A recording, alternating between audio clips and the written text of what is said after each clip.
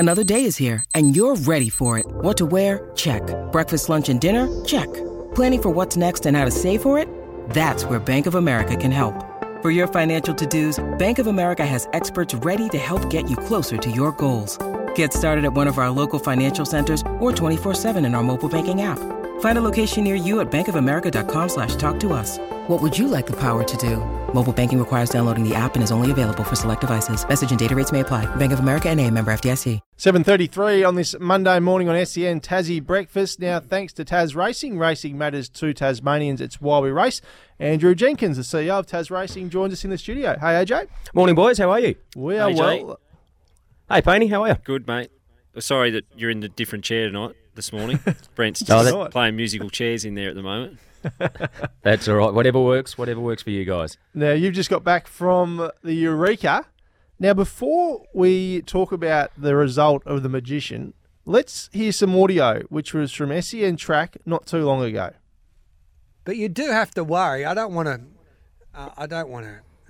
ruin the enthusiasm for the people of Tassie, and I think it's great. But please don't take me this the wrong way. But it'll be interesting to see how these horses go against a Captain Ravishing and a Catch a Wave. I mean, it's going to be great for a certain person, but when you're racing for $2.2 million, I just don't like seeing horses that are completely outclassed. And that's no disrespect to those horses, but that's just black and white how it is. And as good as it is going to be for someone, when in a big race like that, I just think that it should just be the best horses available. And, I'm not really for that, to be honest. I can see Jack's point. If you're driving in the race, you probably wouldn't want to be getting on his back early sort of thing. There's some of the feedback, Andrew Jenkins, about the Magician and the chances it might have had in the Eureka. Just bring us up to speed on where the Magician finished on Saturday night, please. Well, he certainly did a whole lot better than what G. Hall and his esteemed guests were thinking he would run. So, look, the big number... Let's name him, AJ. Let's name him. Anthony Button and Jack Traynor as well. That's exactly right, Painey. That's their name and shame. But no, look, the big number 7, he's rolled home into 4th in the world's richest harness race, the Eureka, and look, up against some very, very good paces. Just got held up a little bit. Talking to Todd afterwards, and look, very nearly ran a place. But look, in that kind of company, and to run the mile rate time that they did, it's phenomenal. It is outstanding for Tassie Racing. So, look, the Connections will take home a cheque for $100,000 just quietly. So, look, we were screaming in the grandstands. We've all been saying since we got back and yesterday on the plane on the way back down that 4th is the new 1st. So, absolutely made our presence felt, the Tassie contingent up at Menangle, I tell you. Never ride off a Tasmanian, Breno. We love being underdogs. 100%. We thrive on that.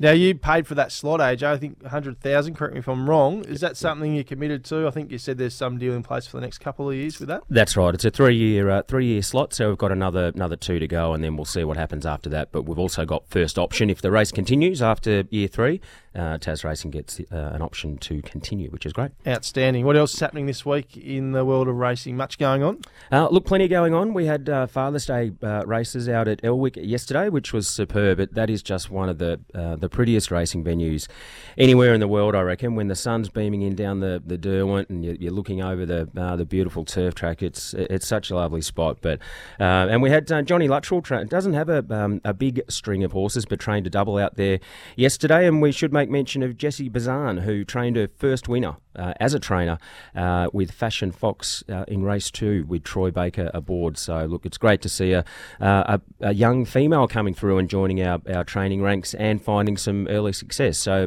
Jessie, really well done. AJ, did you see Damien Wright's, our guest tipster? He got one up, but we've been getting a bit of flack because he didn't have any Tasmanian connection. Didn't read the rules. So we don't know. Can we bar him, do you think? Look, I think we might have to got to be some sort of sanction for Righty, surely, just in principle.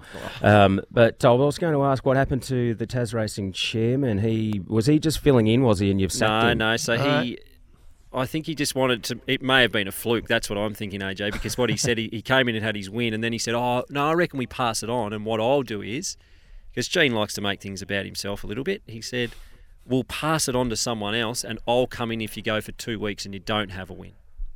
Gee whiz. So he just wants to be the white knight, doesn't he? Ride into town and save the day.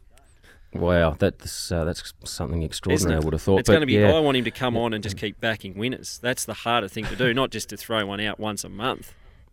Well, that's right. He'll come in and pick another $1.71, I'm sure. But yeah. So what did Righty do? He's tipped us into something with nothing to do with Tassie. At Caulfield on the weekend, he was over there by the look of things, and it won. To be fair, it did win. So no connection to Tasmania. Yeah, so we gave him a bit of leeway just to get him. He's been a bit flat. His tipping's been well off the mark, so we thought we'd just get him a bit of confidence, and away he goes.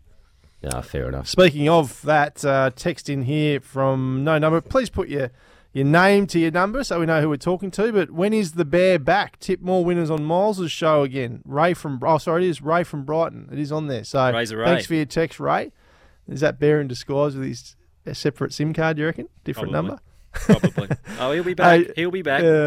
Imagine what you could be buying instead for free and confidential support. Visit gamblinghelponline.org.au. More than a sport, more than an industry. Visit it's wildlyrace.com.au. Andrew Jenkins, great to see you in the studio. We'll catch you Friday morning. Good on you, boys. Always a pleasure. Thanks so much. We're off to a break. On the other side of it, we've got a US Open update with Brett Phillips here on SEN Tassie Breakfast.